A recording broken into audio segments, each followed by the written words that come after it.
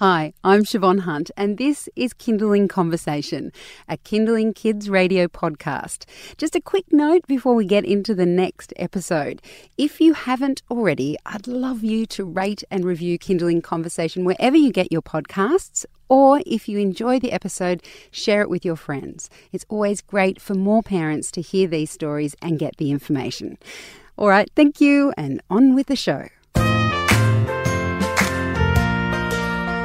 When I think of Alice in Wonderland, I think of tea parties, mad hatters and strange potions. I imagine it happening in the past where girls wore pretty frocks and bows in their hair. But what would it look like if we got a modern Australian twist?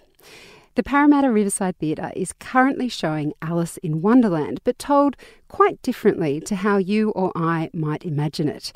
Joining us in the studio is Dubs Yunupingu. She is the current Alice. Hi, Dubs. How are you? Hi, I'm very good, thank you. How are you? Good, thank you. So, what is your Alice like in this version of the story? Our Alice is very adventurous. She's a very kind, sweet girl, and she's a bit shy at first, and she kind of doesn't want to be the typical, girly girl with the big dress and the big bow tie. She wants to be more of her, which is more of a sporty, outgoing kind of young girl. Yeah. Can I just say that one of the publicity shots has you in a gorgeous blue dress and you look stunning. Thank you. So does the costume get adapted, or is it more how you're acting to show that? Well, at the beginning, our Alice does come out with the big blue skirt with the stockings on and the bow tie, but I did love that dress. I was just felt like a princess in it,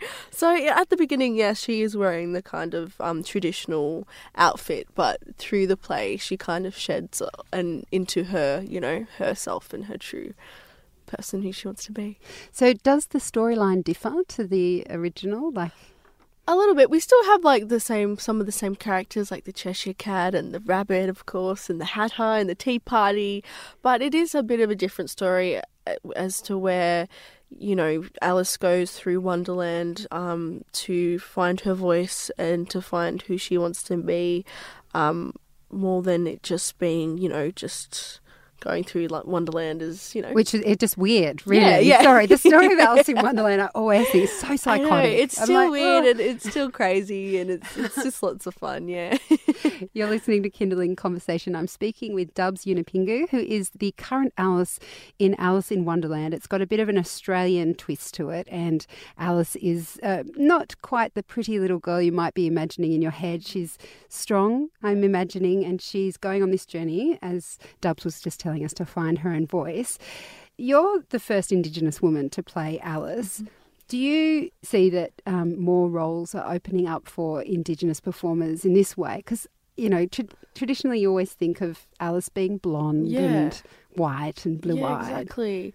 Well, I think, with Alice, it's generally not about the race itself. It's just about, finding we do want to be different though, because the typical Alice is the blonde hair with the blue eyes, and I guess with our Alice, she's a bit different, but it's more about her as a person rather than her race or where she comes from.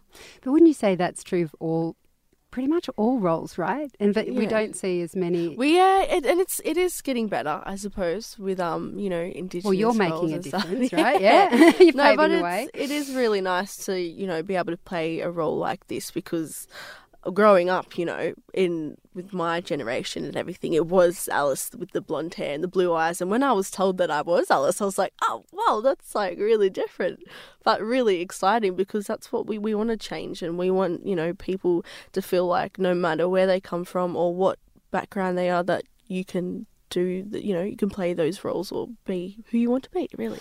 And you have done acting before. Yeah. But am I right in saying that your background has been traditionally dance? Yes. So I was mainly, I've been brought up dancing traditional Indigenous dance as well as contemporary and other stuff. But I started acting in 2014.